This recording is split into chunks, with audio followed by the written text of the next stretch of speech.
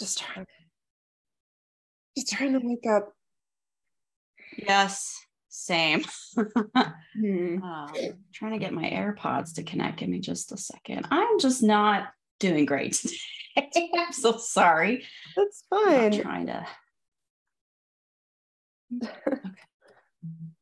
Okay. Can I hear you now?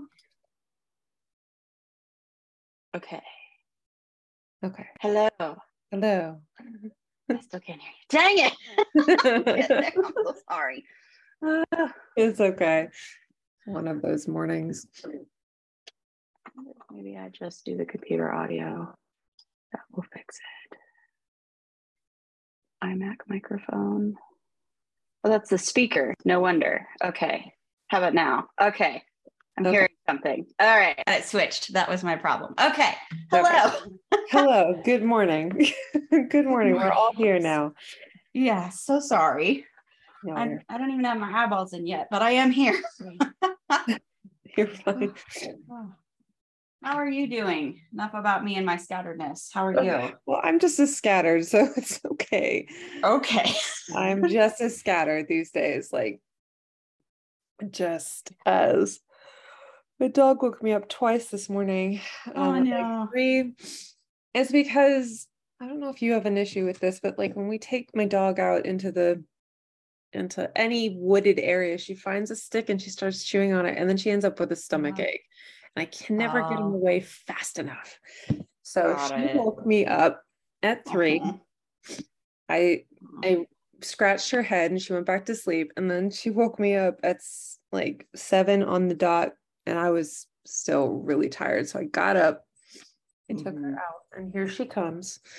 Here she comes, my Maggie. Yeah, I've got Honey right here too. And like I immediately went back to sleep after I took her out this morning. So it's just been it's been one of those weeks. I've had 11 12-hour days. Oh my goodness. This week. Yeah. There hasn't been any like work done on coaching or anything this week. I'm just trying to get my old CFO out the door so I can so we can move on. How does life get so busy so fast, man? I know, it really does. Well, and the end of the year, end of the calendar year always is like it's really intense in September, October. And then November, December, it's it's mostly it's like holidays mixed with work, and it's like so everybody's scrambling to do the stuff now. It's like, I get it, but give us a break, okay? Yeah, that's a lot. And I appreciate your flexibility with me yesterday. So I went to bed Friday and I saw that you had rescheduled it, and I'm like, okay, that's fine, no big deal. Then I wake up Saturday morning and Charles is like, your parents called and your grandparents, of course, are here and they want to get dinner at 5. Yeah. And I'm like, wait a minute. So this just like got switched before I realized what had happened. And I'm like, that's okay. There could have been better communication amongst all parties involved, but that's but okay. You know, I hadn't thought far enough. Yeah. Life happens. You deserve to like it.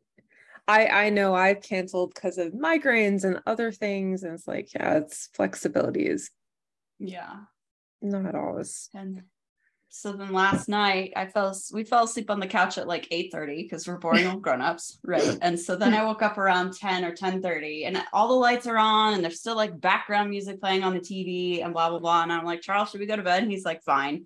So we go to bed, and I fell asleep before I could even turn off like my nightstand light. Yeah. So the light was on, and then I woke up at like 2 and I realized things were still on, and I'm like, I'm just not doing so well. So I turned that light off, and like the morning was just a continuous pattern of that. So. Yeah, it's like that. Yeah, no, it's just feeling it, man. Yeah, feeling the strain, feeling the stress of it all. So yeah, I understand. Just piling up. Yeah. Yeah. Well, what would you like to do then with our scattered brain time together? I guess let's talk through kind of like, we're not going to go into too much detail. But just kind of first off, some disclaimer. My raise did not come this pay period. I was hoping it would.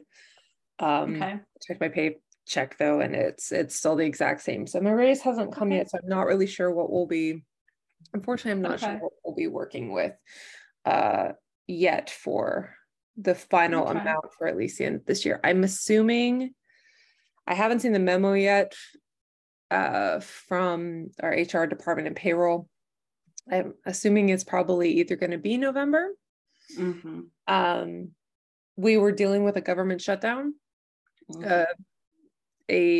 I mean, it didn't actually happen, but it was, I'm sure that's why payroll delayed it, because we were at risk of actually shutting down. Right.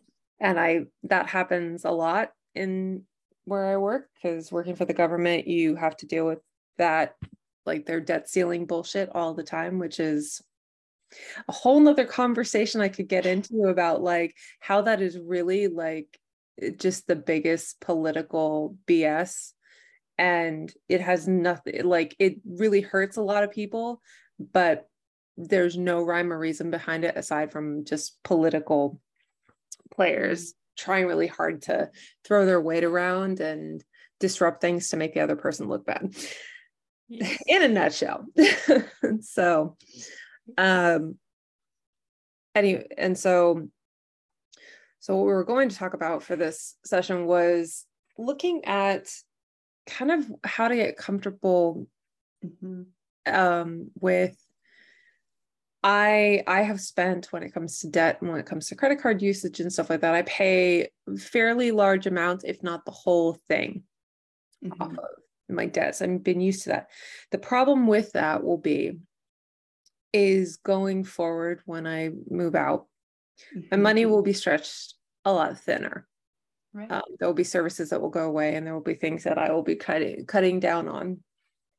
We're still continuing the savings of $1,000 a month, and I actually my high yield savings account just went from 2% to 2.5, so that was kind of a nice, reward there. So that's still ongoing. So with those dividend deposits, you could just like get a cup of coffee every month. That's right. Exactly. That's exactly right. I'm just going to leave it there, but yes. That's how I feel about mine too. So I look at that. I'm like, yay, I'm halfway to a grande. I know. I'm like halfway to it. Exactly. We probably get better rewards from a credit card than we probably do for that. But it's like long-term.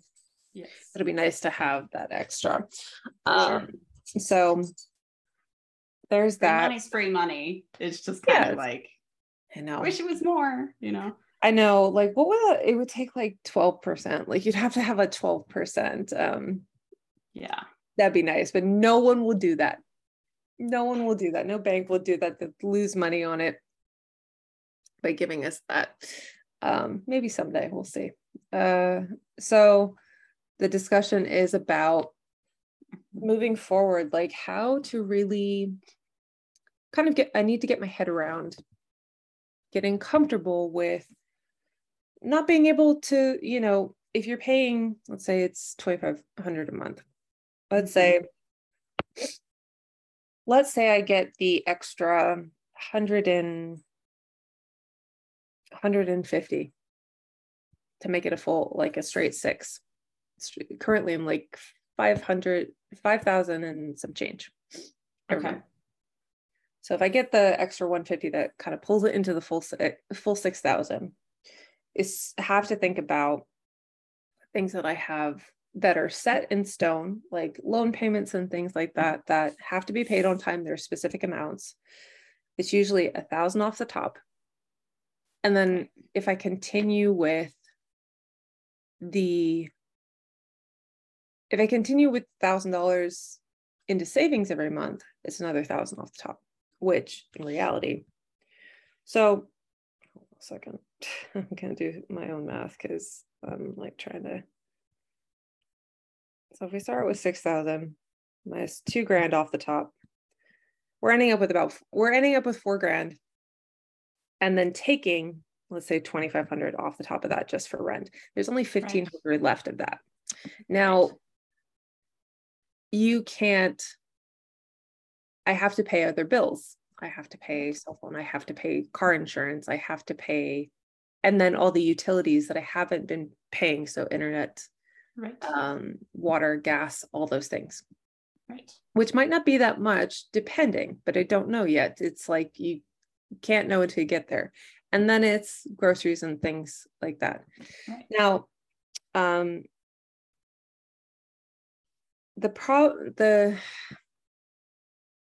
so yes, there's very little money left over. Now I likely, as I'm looking at this, like, yeah, I probably would have to cut my savings stuff in half to get some of that money back. Because in order to, you still have to live, you still have to pay for groceries, you have to have that somewhere. And as much as I would love to, I mean, the hope is to have another form of income in addition to this, but we're not there yet because we're trying to build it. So that's got to get off the ground before I'm not going to count that before it's there. Right. So what I'm dealing with is $6,000, and I'm just trying to figure out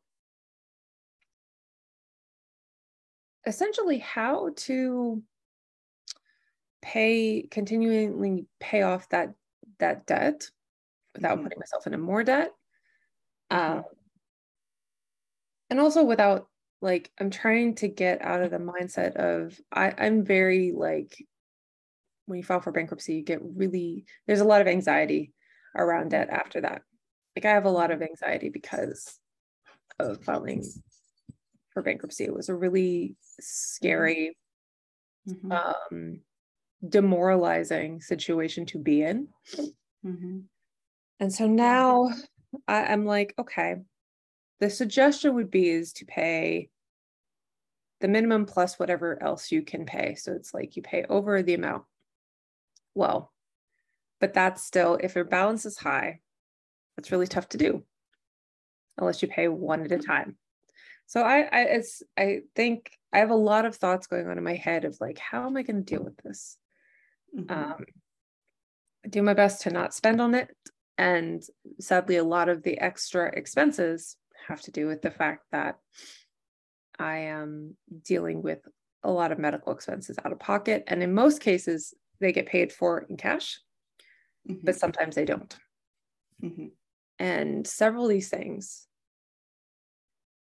of these financial burdens will have to go away. It's quite devastating that they will, but until I can bring in another 1,000 somewhere, 1,000, more like a couple thousand to cover those costs, they will have to be on the back burner until that happens. Okay. So I see from that 2 or 3 different concepts or thoughts, or even a question. Yeah, sure. One, your raise that is still hopefully coming down the road, but we're not sure when. How much of an increase would that be to your income? It was a 3.8% increase to my income. Okay. So because I write off my medical care, I put about $25,000 to write off. I won't get all of it, but that's how much I put, because I tend to have to have more cash instead of letting the federal government take so much out of my paycheck, because can't live off of it. Right. So it was a 3.8% raise, which was going to bring me, so right now I'm at 81,000 a month before taxes. And so it was supposed to go up to 84 and some change. I'm kind of fuzzy at the numbers. I saw them, so I know what it will be. I just don't know what it will be after taxes and health insurance and pension and all those things come out of it. So I'm estimating it might be less than that. If it's less than that, then we have to really consider. Okay. And you have how much in savings? I have, sadly, because another bill came up, I have $3,000 in savings. It's not a lot. Okay. It's stuff I really wanted to start putting, like, I would really love to put about 15% of my paycheck into savings account if I could financially handle it. That is not realistic. It's a nice idea. Mm-hmm. But with how things that's not true actually. So I could, however, I'd be living in my parents' house for another year. Right. And that's not gonna work. Yeah. So that's the problem. It's like, yes, I could do that. It would help me recoup things a little bit faster. But yes, I would have to live with my parents. Mm-hmm. I've even looked at started looking at housing. Unfortunately, that is still like in my area because I found that it's slightly cheaper, mm-hmm. And slightly more space depending on the place. Mm-hmm. But then that's another set of, it's a kind of it's a catch-22 here, because in the reality is that even if I go cheaper, there's an expense that goes up. Mm-hmm.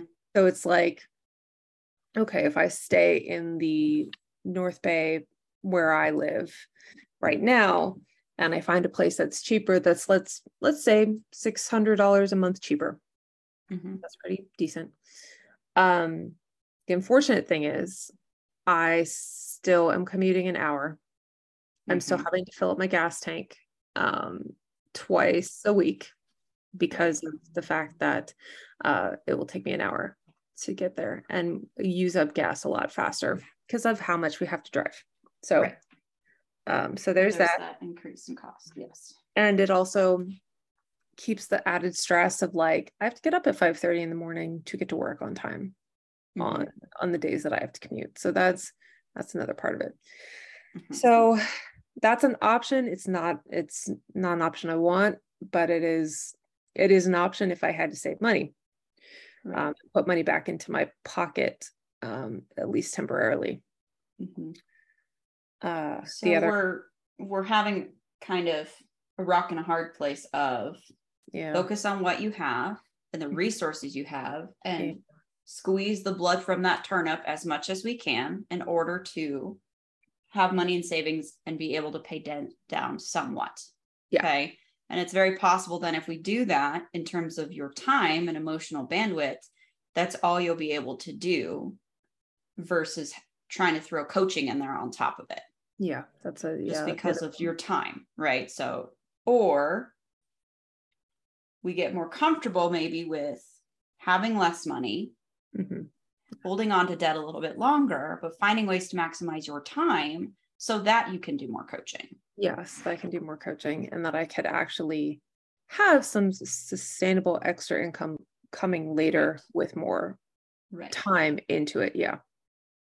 So, and I think that would also mean down the road, when you do have coaching and you're making that part of your life and as a way to make extra money, you may need to look at, how do I get comfortable with charging a whole lot more? Yeah. Because just financially speaking, in order to put food on the table, I can't be charging $100 an hour. It's got to be more than that, right? Yeah. Really more high ticket offer versus mm-hmm. a burnout offer, as coaches are really good at doing. Of, I'm going to charge $100 an hour. You would need like 50 clients a month to make that feasible, right? So maybe looking at, and most of us won't get that. I mean, we'll be lucky if we get maybe 4, maybe 6 clients a month, which is honestly, it's a lot of clients, because if we're spending an hour and then 30 minutes after 30 minutes, maybe another hour kind of dictating and giving them a plan. Right. Yeah, it's a lot.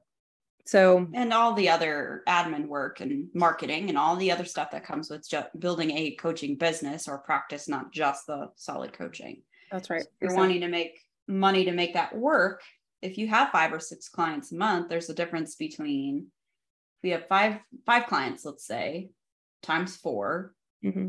sessions. So 20 times 100, $2,000 a month. Mm-hmm. Yeah. Versus if you charge each client, let's say for 8 weeks, $5,000. Yeah. That's a different story, right? Very different story. Mm-hmm. I think it depends on how you sell it. it depends on what you're trying to accomplish with each client. But yeah, the 8 weeks versus I don't think I could sell it on a single. I've thought about this a lot because you have to think about it in Signature as well. And I don't think I can sell it on a once in a while, or every, charge them on an hourly basis until they don't want to work with me anymore. Cause that is really, it is true that they invest more. If somebody pays something large up front, they're going to actually show up. Yes. It's just like us when we started working with Journey. We paid a pretty hefty sum to work with Journey, now Lumia. And the same goes for any courses we take for marketing and business requirement courses, because we, if you invest that much time and money, you reap the dividends because you show up for it. If that's the person, or if you're not the person, if you're somebody that just likes to throw money around, great. Most of us are not those people. Right. Yeah. No, it's actually in the better interest of the client if you're working with the right person, and that comes with doing the work to figure out who is the person I'm helping, right? But if they show up and they're willing to invest that money, it's in their best interest because it calls them up to really invest their time into it, and so they get better results. Yeah. It's also, go ahead. It also helps you, right, be able to pay for your expenses plus reinvest more into your program so that you can help more people. Yeah. Right. So it's a win-win, but it's kind of gross. We as coaches are not good at that of like, well, I'd give it away for free if I could. I know. But because you want to help people, right? But how do we help them most effectively? Maybe meaning saying no, maybe meaning having tough conversations with people, having that, or getting comfortable with uncomfortable feelings, or at least holding space for that. And then also, like, if you get to the point where you are having enough full-time paying clients, and you can make room for those clients that you're like, hey, I know you don't make this much, but I can offer this at a discounted rate for at least a couple of sessions and see where we get, and then you can decide. But that's something you can only do when there is a normal flow of money coming in from working with regular clients. And I also know too of like, I had to think about this the other day because the fog of like, oh, I want to start making money. Okay. Yeah. But here's the other thing, the caveat of that. You also have to be mindful that money that you get from them, you should not be like spending it straight outright either. Because if they decide that they don't want to do this anymore, they don't like you, like your return policy has to be in place. So you have to make sure that money is safely put somewhere, that you're not like, oh God, I need it for whatever expense, and then it gets shipped away, and then you may have to reimburse somebody. And I hope I never have to do that. We both hope we never have to do that, but that is a reality, and we've been prepared for that. Now, we could potentially mitigate that though if we say something uncomfortable like there are no refunds. Yeah, that's true. We can say there are no refunds. We can say you have 30 days to decide. And if in 30 days you still want to continue, that's great. But if you say you don't want to, then you have 30 days, but I will take off a portion of it. That's probably likely what I'm going to say is I will reimburse you for whatever was not used. Essentially, like if I spent 30 days with you, if I spent 4 weeks with you, I'm taking the 4 weeks. You will not get a full refund for my time. That's just not it. So, but that will have to be, I'm still writing that up, but that will have to be clear. But that kind of comes back though to our conversation of squeeze the blood from the turnip, or be comfortable with having, or as comfortable as we can, right? Perhaps with gritted teeth of maybe I'm going to hold some debt for a while. Maybe things are not going to be as tight as I want, but I'm trying to create space to have time to do the coaching so that I can, because that's almost a part-time, 3/4 full-time job, just doing that, right? So it's time for money, which one which one gets us closer to our goal, and or which one are we more comfortable with, or are we willing to do or not do? And that's up to you, right? Yeah, I'm leaning towards, I think it would be a good exercise for me to get comfortable with the debt and break through that anxiety, that knee-jerk anxiety that has come with just feeling like, oh God, I can't have any debt. It's like, well, that's fine. But everybody, it's kind of like I have to remind myself that everybody goes through this phase. My parents are going through it right now. But I get my money sensibilities half from my mother and half from my father. But the anxiety part about debt and paying things off is from my dad. Which is also not, I will say in a caveat, it's not always the best. That isn't always the best way. My dad has put my family into the hole because he's been so anxious about money. Overdrafting on your account because you paid off your credit card in full, but you didn't have enough money in your bank account for your mortgage payment doesn't make sense. And having to rely on your children or your mortgage payments, which are like cutting it really close, when really reality wise, you should be actually relying on your children for maybe your credit card payments or things that are not due on the first. So I'm lucky I went through like this, they make you go through a whole long education about finance when you have to go through this process. So I have had some education, but I do think it will be tough. And this is kind of what I would need help with, of just pushing me to like, hey, calm down. It's going to be hard for a bit, but the end goal is worth so much more than this discomfort that you're feeling right now. Like, oh, I don't like having credit card debt. No one does. Who does? Right. Yeah. As long as your bills are paid. Because the reality is that I do pay large sums on my credit cards, but I do map them out based on how many bills have hit the credit cards that are like allotted for. So there's cash going in there for that. It's the extra. So it's like, yeah, I'm going to have a balance on my credit cards for a bit. Not all of them, because some have been paid off. But yes, several of them will have balances on them and they just have to deal with it. And it's an exercise in it. Yeah. I have a thought for you. Yes. If you had to personify money, let's say, anthropomorphize money, just to use a big fancy word, and you had to have a conversation with money, you freak me the fuck out. Or money, I don't like you. You make me stressed, right? Money, why do you have so much power over me? Right? Things like that. Like, what would you say if you could have a conversation with money about money? This is how you make me feel. Yeah. I'd say, money, you and I are not friends. We are not friends. You give me anxiety because my parents made it very clear that without money, life falls apart.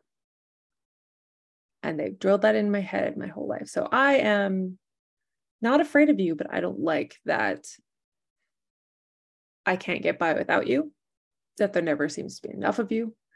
And that the culture of society around you is so toxic and so anxiety inducing that no matter how hard I try to get ahead and become more successful, you are this outlier that can make or break my success by just a simple incorrect investment or transaction or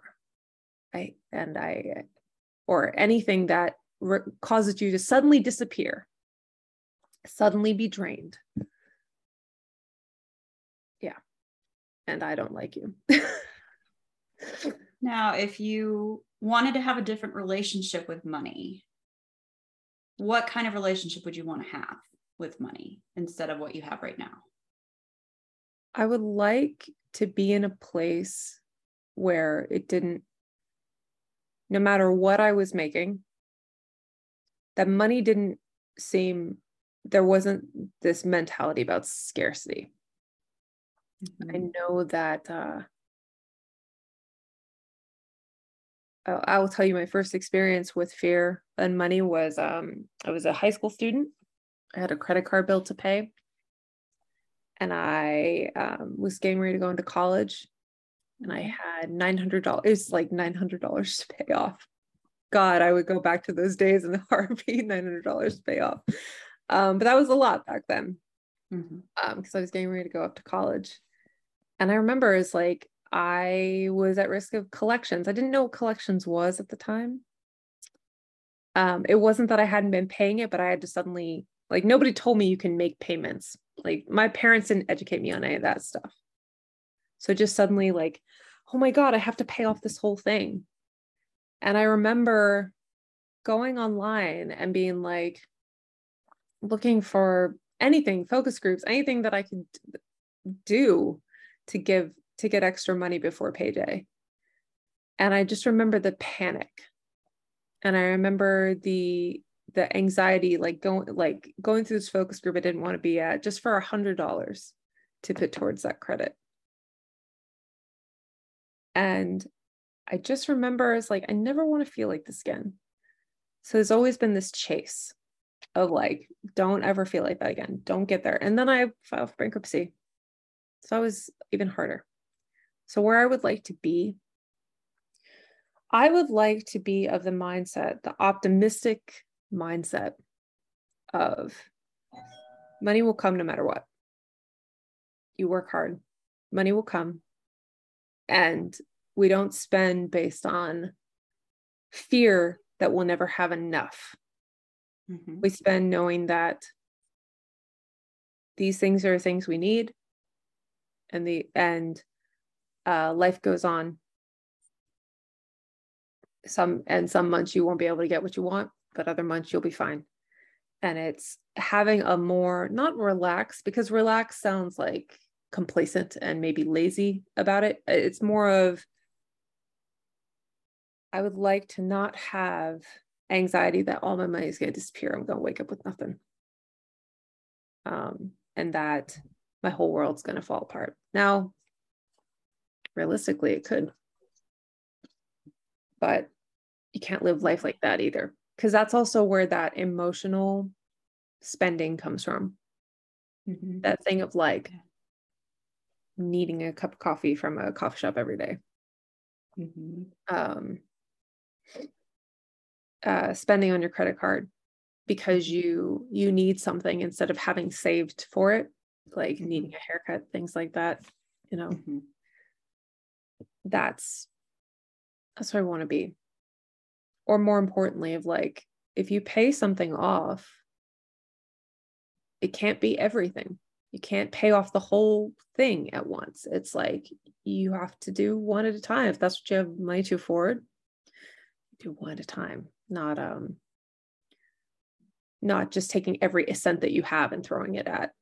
Right. Now, I mean, I can go back and forth in my own head. Like, it's very easy for my brain's arguing with me right now. So I'm going to stop talking because it will create these arguments in the head of like, but that's not right. And it's like, yeah. So we're going to stop. Okay. Well, your brain is arguing with you, and I know you wanted to stop, but I'm going to ask an uncomfortable question. Yeah. And you don't have to answer right away, but just something to think about. Let's say in your exact situation right now, so you still live in your parents' house and your money is exactly the way it is.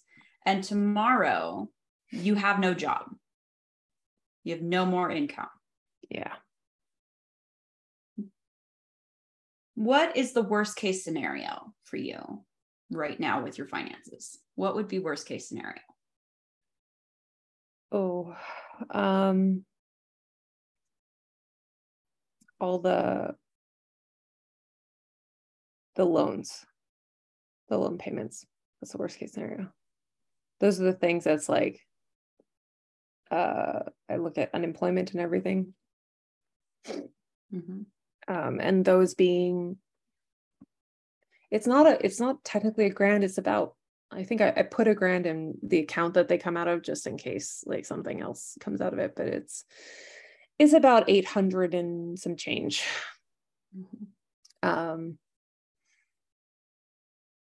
And then the basics of like rent. Mm-hmm.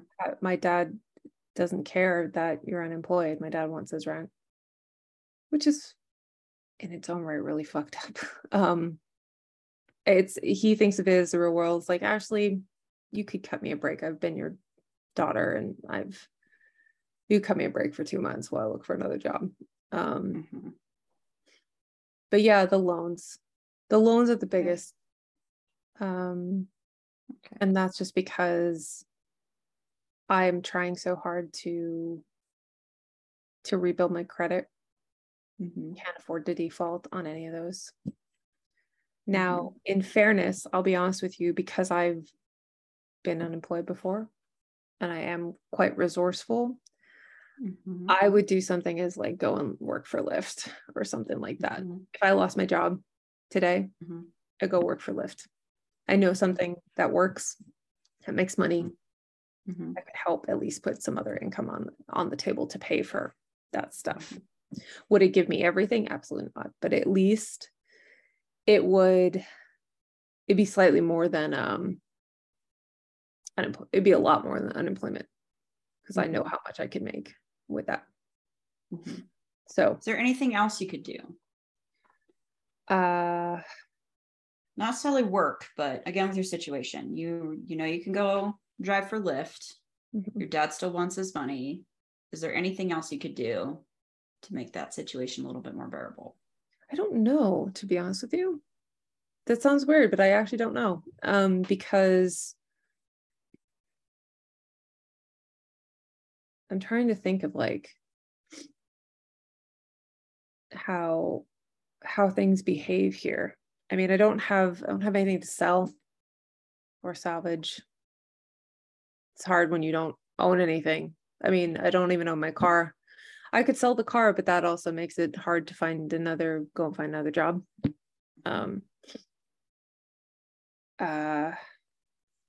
Yeah, I actually don't know. I don't have an answer to that. And I'll have to think about that because I do not know. Okay. Or go find some answers, right? Yeah, go find some answers of what could happen if you may be able to reach out to some of your creditors and be like, hey, I just lost my job. It's very important to me that I want to pay my bills. Is there some type of arrangement we could come to maybe reduce my payments, defer a couple of payments, something for at least a little while until I could find a job? Yeah. You can always talk to them. I think I've approached that once in my life and it didn't go very well. Yeah, when I was on workers' compensation, I did approach that and they kind of gave me the finger. So it just depends on the creditor. If you get the right person on the right day, might work with them. They stand more to make more money working with you than they do working with you. Yeah. You'd think, right? Yeah, you would think. But sometimes that's been my limited experience with it. Yeah. Yeah. But they also see the bankruptcy on my record. And a lot of times they don't want to work with you because you gone bankrupt before. So, but it doesn't hurt to ask, right? It doesn't hurt to ask because you do your due diligence. Yeah. That way, if someone comes up and it's like, I did try to work with these people. I didn't want to get myself in this situation. You know, I did everything I could, you know? Yeah. It's like I remember a conversation with a creditor back then. They're just like, just pay the minimum. It's like, well, that's hard to do when you don't have enough money to pay anything coming in. So they were just like, just pay the minimum. I was like, yeah, that's, but paying the minimum keeps them in business. Paying the minimum though, will keep you in debt for the rest of your life. Mm-hmm. Yep. Yeah. So is there anybody else you could ask for help?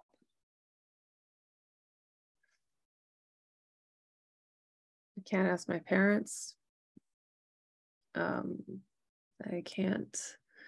could ask my godfather, but that would be, there are a lot of people that are on the list of like, you should be able to ask in my life, but in reality, I couldn't because there's collateral, like real nasty collateral attached to it. So it's really, even my godparents, they're my godparents for God's sake. So it's like, that should be a helping hand. I've never asked them for anything. I think the only thing I've asked is my uncle co-signed a loan one time.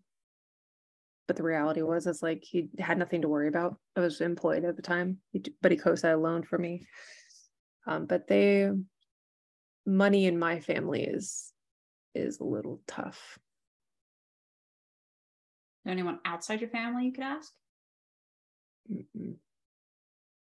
Not at the moment, unless Mr. Luxembourg, coming from Luxembourg. Mr. Superman. Yeah, I mean, that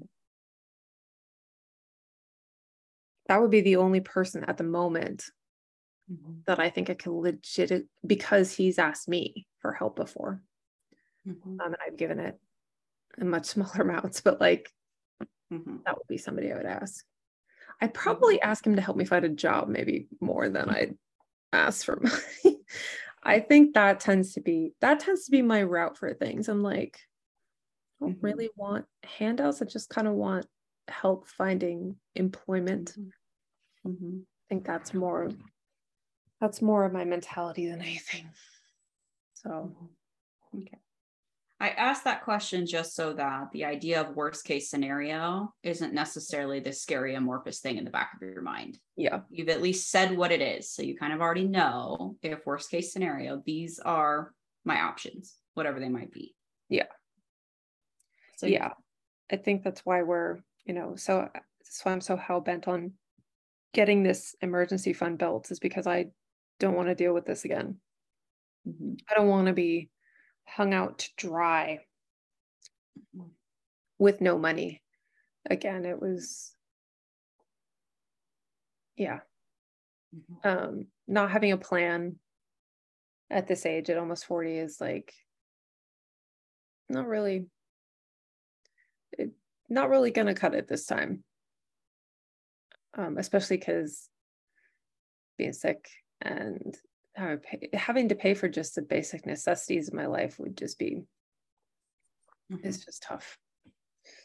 Now, if, let's say, you lost your job tomorrow, would you be willing to look outside of California for something? Yeah. Yes. My family wouldn't be happy about it, but yes, I would. Okay. I'd also be willing to look like fully remote and live wherever. Okay. Yeah. So yes, that whole thing of staying in California is contingent on like, I'm in this job. I'm in this job until I can pull my coaching practice together. That's really like the hope. I do not want to do this forever. As you can, I mean, like, as for how our conversation started, is like the work that goes into being an administrator. I'm getting to the point, I'm like, you know what, I'm doing this because it's a job. It puts food on the table, it puts money in my pocket, puts money in savings. And right now, but for something that like fills up my cup and makes me feel like a whole person, coaching is a lot more of it. And it's a little bit more heartbreaking that I don't get, it's very hard to like squeeze in what I want versus what I have to do. So right. But finding a way to create the space so you can build a coaching practice that will make the money you need it to make and also be fulfilling. That may mean learning new skills. That may mean expanding in areas we haven't been into before, but how do we leverage our resources, or how do we change our thinking so that we can do that? Yeah. That's $1 million question, isn't it? Yeah. Of trying to figure that part out.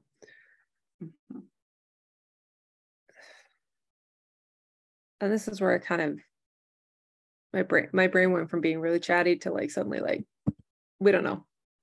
We don't have an answer. Right.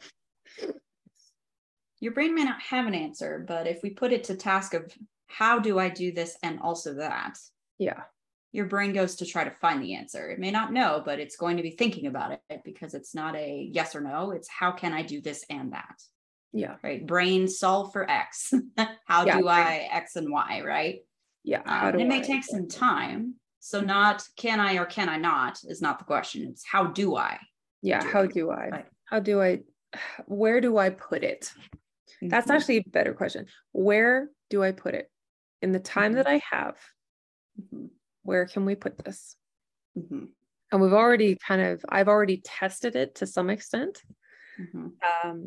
Poor Noah. I was testing it with Noah for like 6 months. I was testing it with Noah. We were trying to do a study session every week. It worked to some extent, but it started to fall apart, because things do. Fell apart on his end, fell apart on my end. But it is finding where and how much time to devote every day or several times a week, depending, because every day may not be plausible. Some days they're not. Attended. I like me working. My friend said it yesterday. She's like, so are you working 4 10s? I was like, no. I'm working 5 10s. I'm working 5 10s. And she's like, what the fuck? I'm like, I know.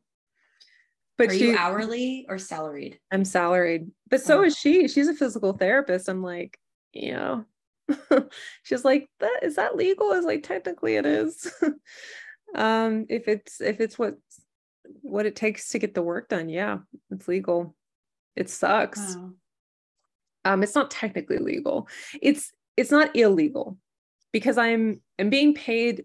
When you come out of hourly, you're just basically being paid to get the job done. And that could mean anything. And since you working as an assistant, if I was classified as a personal assistant, that would be the norm. You're not set at 40 hours a week. An administrative assistant, or senior administrator, executive administrator, they're also not set at 40 hours a week. If you have a good workplace, it should be 40 hours a week. But the reality is it's not. I'm lucky though that I've told my our business manager, who's my supervisor, I'm like, I weekends are not my thing. You're not getting my time. I do coaching. You hired me because I was studying to be a coach. You have to let me do that. And there will be days like if there's a meeting at 5 o'clock, I'm going to say no half the time, especially if I don't have to take notes at it. If I don't really need to be there, then don't ask me to go somewhere. I'm not. Regardless of your coaching, stop asking me to go to things I don't need to go to. Yeah, exactly. I'm like, that's just corporate bullshit 101. Yeah, exactly. It's like, why is this meeting at 5? And nothing needs to be at 5 o'clock. And I survived a meeting that should have been an email. That's my favorite. It's true. It's true. Well, and the thing is too, is like, the only way a meeting happens at 5 is if I didn't book it. So I shouldn't have to be at it. And the reason I say that is because I have control over like most of those meetings are in my control, because I'm the top of the food chain when it comes to the ops team. So it's like, no, I'm not going to book a meeting at 5. I respect people's time. You should respect it too. No one wants to go to this meeting anyway. Nothing exactly productive is going to happen. This meeting. No one's even paying attention. 5 o'clock. Well, like people are on their like 6 cup of coffee by 5 p.m. and you're telling them, what the fuck? So yeah, it's nobody wants to be in that meeting. But yes, yeah, working 5 10s. No good. No good. That's also why like my lunch break is not sacred either. I'm on call. What lunch break? I know. What's that? Well, that's true. Yeah. Cause I may not be at my desk, but I am on my work cell. So it's like, doesn't matter. People are pinging me all the time. So I'm always working.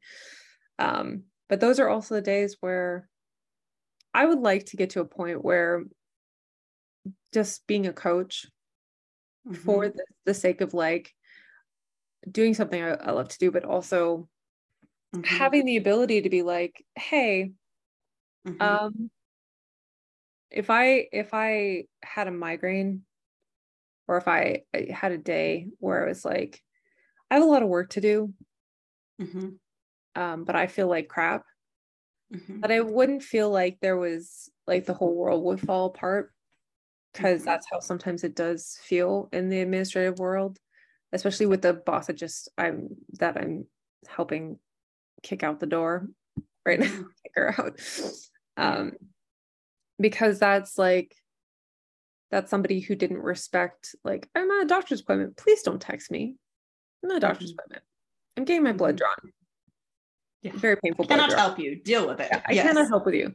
And it's like, I put it on my calendar, please fucking respect it, that it says out of office. Please respect it. I respect your time, you respect mine, please. I know it's hard, but I would appreciate it. So to circle this back then, as much as I love corporate tangents, I know. Not forever. I know. I hate it so much, but it's not about me. So we're coming back to money questions, right? Money mindset questions. And what's the decision here? And you don't need to make that decision now, but I would offer a couple of thoughts for you to think about, perhaps between now and next week. One, we talked about how you feel about money right now, which is, money, I don't like you, because it seems like you're never around and you take off when I need you. Yeah. Right. The second being, I want to have this relationship with money where I can feel more relaxed, and that money is always around and is always going to be there when I need it. Yeah. And I can pick and choose how I apply money to certain things in my life. So my question is, between these two extremes, what do we need to do to get from here to here? What about our thinking do we need to change to go from here to here?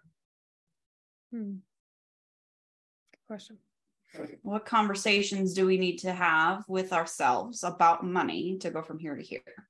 What beliefs do I have about money that need to change to get from here to here? Yeah. I already know one of those beliefs is like the belief about scarcity is one of them. Okay. So what would you change then to go from scarcity to abundant thinking? How would you go about doing that?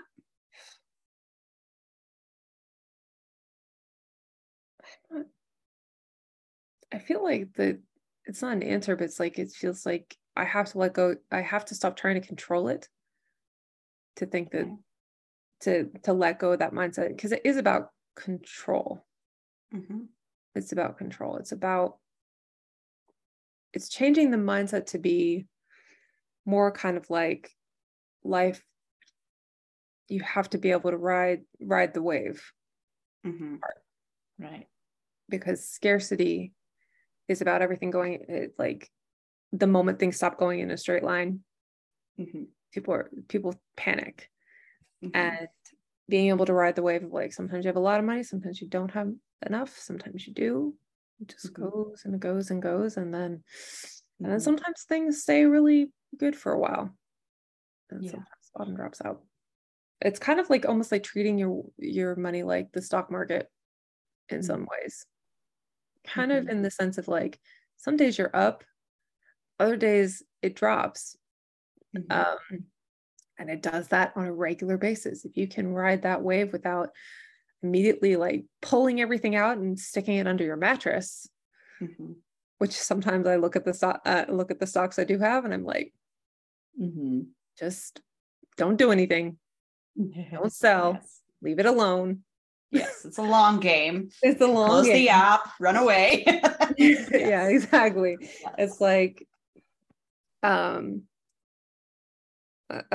invested like $200 in cryptocurrency because it's like the lowest of crypto, because there's like things you can get for like $14. It's like nothing. But it is one of those things like, oh no, I'm losing money. It's like, yes, you are, because it does this every day. Right. It literally goes up and down every single day. So yes, sit down. Delete the app, honestly. Delete it so you can't look at it. Yeah. Now, to kind of go back to that question of how do I get from here to here, and challenging those money mindsets, right? In the similar way that we can set our brain to task of how can I blah, blah, blah, right? Your brain is really good at confirmation bias, right? It wants to go find proof that its thinking is correct. So if I'm thinking money is never around, it's hard to find and it always leaves me. Yeah. We want to get to money is there and available when I need it. Money is free flowing. Money is positive energy, however you want to think about it. Yeah. What are things in my life or circumstances in my life where that was true? Right? Brain, go back and think and find times where money was more abundant. That might mean challenging some memories. That might mean pulling up stuff we've forgotten is there. If we're trying to tell our brain money is abundant, we have to find proof for our hypothesis first, or your brain's not going to believe it, right? Yeah. Yeah. So what are things in my life that have gone well with money? Yeah. And that doesn't need to happen today, just something to think about between now and next week. Yeah. And then my second thought or question, because this is, I think, really the core of our coaching together, is money mindset, right? Yeah. And how do we do this and work on our coaching and blah, blah, blah. What if we need to get really comfortable with the idea very quickly that I need to be charging my clients a lot more than I think I need to? Yeah. Right. What if instead of charging $100 an hour, we think about charging $5,000? Straight out the gate. Yeah. Yeah. And not this idea of I'll work my way up to it. Because that's kind of what we all are thinking, right? Oh, I got to earn my keep to get up there. Well, that ain't going to pay the bills, right?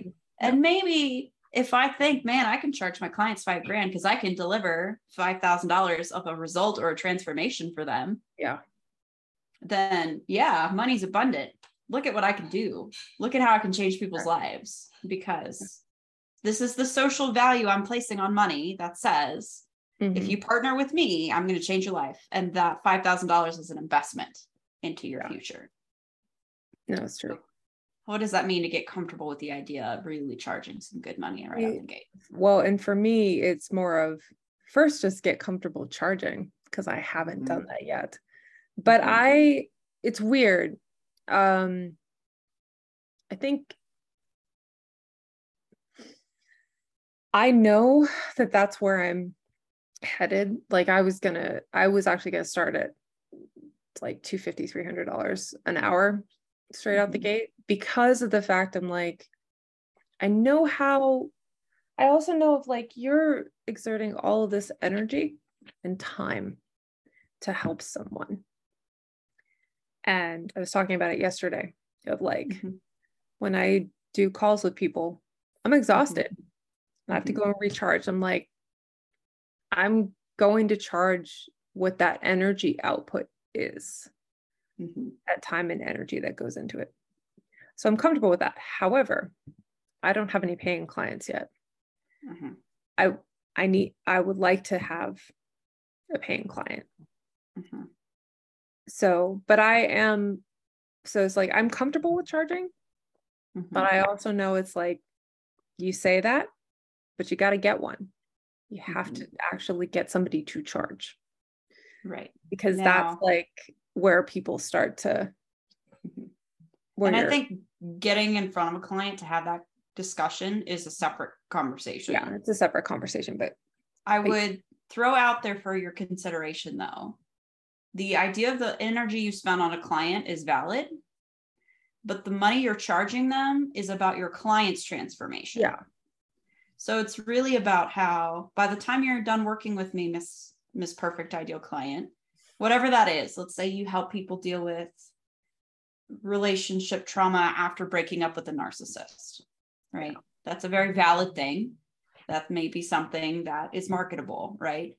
$5,000 gets you from being in the pain you're in to being able to date again and feeling comfortable and safe, right? How much is that worth?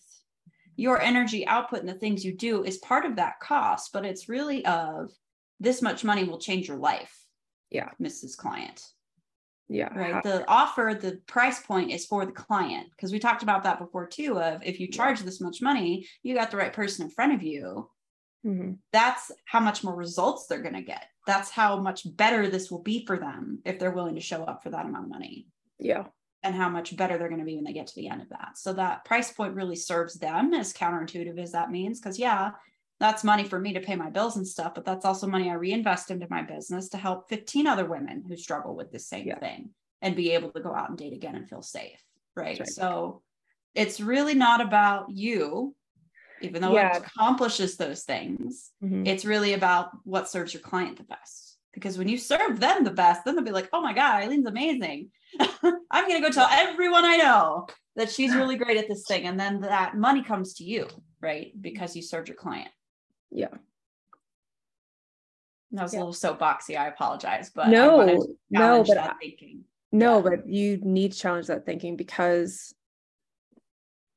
that's what I mean about the anxiety around money.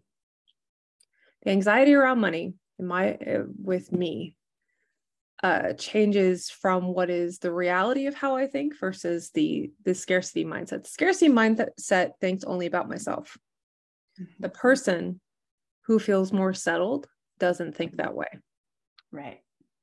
Yep. That's what it is. And so, yes, thank you for challenging that, because that is not the person that got into coaching in the first place. That person is speaking from fear. Right.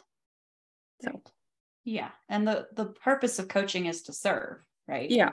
We're here to serve. Even in the way we serve or sell or market or whatever, mm-hmm. ultimately does come down to serving our client, because we're doing a service by them by learning how to get them in front of us and have the right conversation. Yeah. We're serving them by charging them the right amount. That speaks to the value of the transformation you're going to offer them, right? It may feel weird and gross, and these are things I'm dealing with my own self, but it's really to serve them ultimately so that they get the results at the end of working with you that changes their life. Yeah.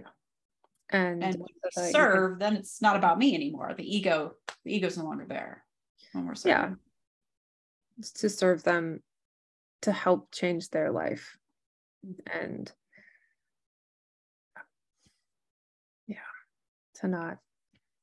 I feel gross that I even said that it was even about me. I do feel gross. That's weird. But it's bad. It's there so you can see it now and recognize it, right? And it's until we have those two contrasts in our face, it's like, oh God, now what do I do with this? Right? How do I change this? So and it's also too, how do I serve better? It's also a testament that it's like, when you haven't been in the thick of it as often because of time, whatever, being able to coach, mm-hmm. you get out of the mindset of why you do this versus the possibility of a monetary gain. Right. It's like, that is okay. Right. So I have to get through this last week so I can go back to a normal working schedule where it's not all hell breaks loose.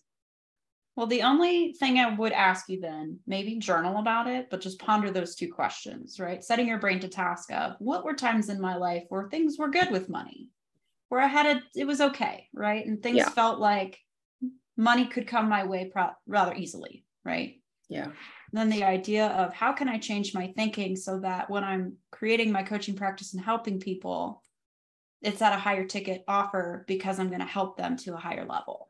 Yeah. Just thinking about what that would look like for you. Okay. Sounds good. Nothing's too big or intense or important, right? Just, just think about, some low key things. That's exactly what I should have been thinking about the last couple of weeks. So it's not. It's okay. Did you say I'm sorry? No, I said it's okay. Okay. No, I didn't apologize. I said it's okay. Don't feel bad, right? We come to these points when we're ready to come to these points. Yeah. That's so funny. I'm sorry, and it's okay. It's not the same. That can't be good. Why did I either that or I need to clean out. I probably need to clean out my ears. That's not. I've been having so many hearing malfunctions the past like month that are like that, but like it's bordering on inappropriate. Like, what did you say? Like, what do you mean? Oh, I thought you said something really horrible, and instead you said something harmless. Okay, there's a problem with me. I gotta fix it. So. We're all stretched a little bit thin. Our hearing's going with it. True, right? Yeah. COVID's messing with my hearing. Yeah, probably to some extent. It's messing with a lot of things, isn't it? So yeah. Oof. Crazy. Okay. How are you doing? I'm okay. Hanging in there. Very busy. But... yes, you are very busy. It's very busy. Are you gaining a lot with the class? Does it feel like it's a lot of information kind of getting thrown at you? Excuse me.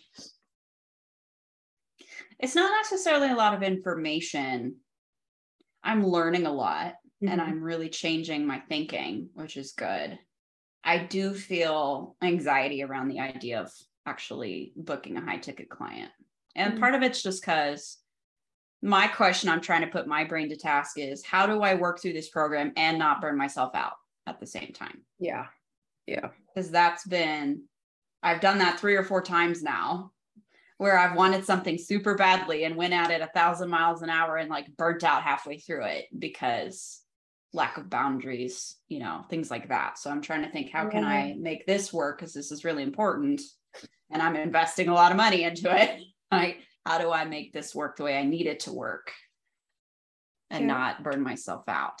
So, if you have time, I would go and talk to John if you have time, because that's a really good kind of scenario to give to somebody who's been in it for a long time and like went nose to the grindstone. Because it was weird, like he gave me his advice to me was like, when I came out of school and stuff, I really wanted it too, but the burnout was real. And I just think it might be, that's what those office hours are for. I will say, I really do like those office hours. Sometimes they're not helpful, but sometimes they are. Might be a good, if you have a minute, when you have a minute. Because I know he's got a bunch of office hours this month. So just hit yes and go sit and ask a question, because like because that's a real thing. And I worry about that too, of like my ability to get burnout is really really strong. And I have been burnt out before and I kind of can't afford to be physically burnt out again. Right. My health couldn't take it. Us sensitive types, we burn out very quickly. We burn out very quickly. And it then starts to manifest itself as like real, goes from mental burnout to like real health problems. And that's not, not where we want to be, because we can't be good coaches and have that. Right. So it's like there has to be some balancing act there. So I would talk to him, or even I don't know what Noelle's office hours are, but Noelle as well, because they've talked about it on their podcast a few times about burnout. But it is good if you can go and ask that question. They might have some insight. But yes, the feeling is real.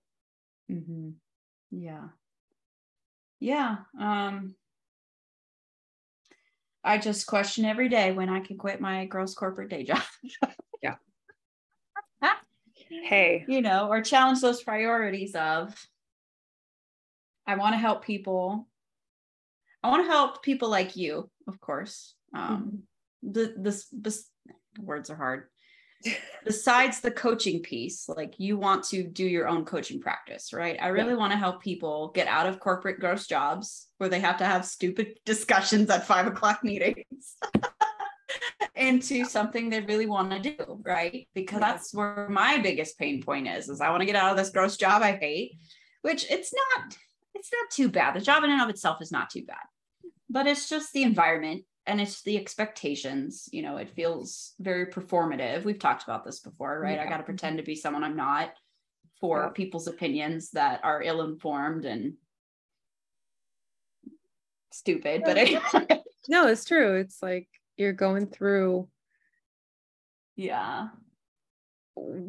I think most of us are learning is like, we can do corporate America if we have to, but if it's a choice to not do it, most of us are going to choose to not do it. Right. Most people don't want to do that. Yeah. I want to help people get out of a corporate job and do something they really love and want to do. I question for myself, how well can you lead people to do that if you're still working your stupid corporate job? Yeah, that's right. Right. And it's doable for sure. And I don't necessarily need to market it that way if I'm here to help you quit your job. You know, I'm here to help you build something you love and want to do, whatever that looks like, until I'm ready to quit my job. But I'm feeling that burnout of that's 40 hours a week. And then I go do my coaching stuff. And I'm already super tired from doing that. You know, falling asleep on the couch at 8:30 is like normal for me. And I'm just like, and then I wake up and I'm still tired, right? And so it's like, maybe I need to make a more drastic change. If I do, when and how, and blah, blah, blah. I keep fighting with myself of, can I make it to February where my 401k investment will go up just a little bit so I can keep more of that money? Yeah. Or is it not worth it? And blah, blah, blah. So having more of those thoughts like that of how valuable would it be to have more time to devote to my coaching so that I could create that value and work with clients at a higher caliber, feeling like I can work with clients at a higher caliber because I deliver at a higher caliber. That's kind of that imposter syndrome too, of some days it feels really great and like, yeah, I'm badass, I could do this. And other days it's like, what the hell is wrong with me? It just goes up and down, right? Yeah, it does. I don't even know how to do this, you know. It's like, so just stuff like that, you know, normal stuff. It's normal. just the usual. I feel that way too, though. Like I feel the guilt of not, you know, working 10-hour days. And exactly, I know exactly what you mean. I'm waking up exhausted. I went back to sleep twice today. Why am I still tired? My dog's asleep on the bed. Yeah, dogs' lives are so hard. Completely so passed out right now. But it is like, I feel the guilt of, I couldn't respond to any of the personal emails. I tried to reach out to people. Like I posted something on Facebook to try to regain traction to start the stuff up again. And then I couldn't manage it. And it's like, you end up thinking about all these other people are doing it. It's like, but there were also people when we worked in Essentials. There were people in my cohort that were like, that dropped out of the course because they couldn't handle it. They were really, we lost Essentials. 2 people. Yeah, I lost 2 people out of our cohort. I think it was just me and Shelly at the end. Yeah, I think it was just me. Oh, in Signature, you mean? No, in Essentials, our cohort just disintegrated. Like your smaller cohort? Yeah, okay. Our smaller cohort. So I'm like, I was there too. Oh no. Our small, like the ones that we were paired off into, like our smaller cohort just completely disintegrated. And it was just me and Shelly at the end. Because people were like, life is getting in the way, and our time is so limited and so valuable. So it's like, how do you maximize your time without burning out at the same time? Which things are more important, right? They talk about time is money, right? We want more money really because we want more time freedom. Yeah, we want to make more money for time and financial freedom. So we can go where we want, when we want, take it easy when we want to. Yeah, it is kind of one of those things. And it's like, as much as like my environment with my family is toxic, but I also think about the pros and cons that go back and forth all the time, because I'm like, if I give myself more time in this toxic environment, as toxic as it is, there is a financial gain of holding out longer. But it's also like it's a freedom issue. It's a freedom issue. It's a time issue. Like this month, my parents have been gone. They're actually coming back from Ireland on Wednesday, but they've been gone this whole time. I've almost finished a book for the first time in about 6 years. Wow. Why? Because I've literally had every night by myself with the dog, got to read a chapter a night. I haven't gotten to do that in such a long time. So it's kind of like, that's the frustrating part about it. I know what the monetary gain is of holding out a little bit longer or a lot longer. But I also know of like the not having all of that going on all the time and just being me and my dog. Really, it helped me break up with my boyfriend. It helped put things into perspective. It helped because I got to go to bed earlier because no people weren't up at all hours of the night. So it's like, there's like this real frustration of there's a lot of trade-offs.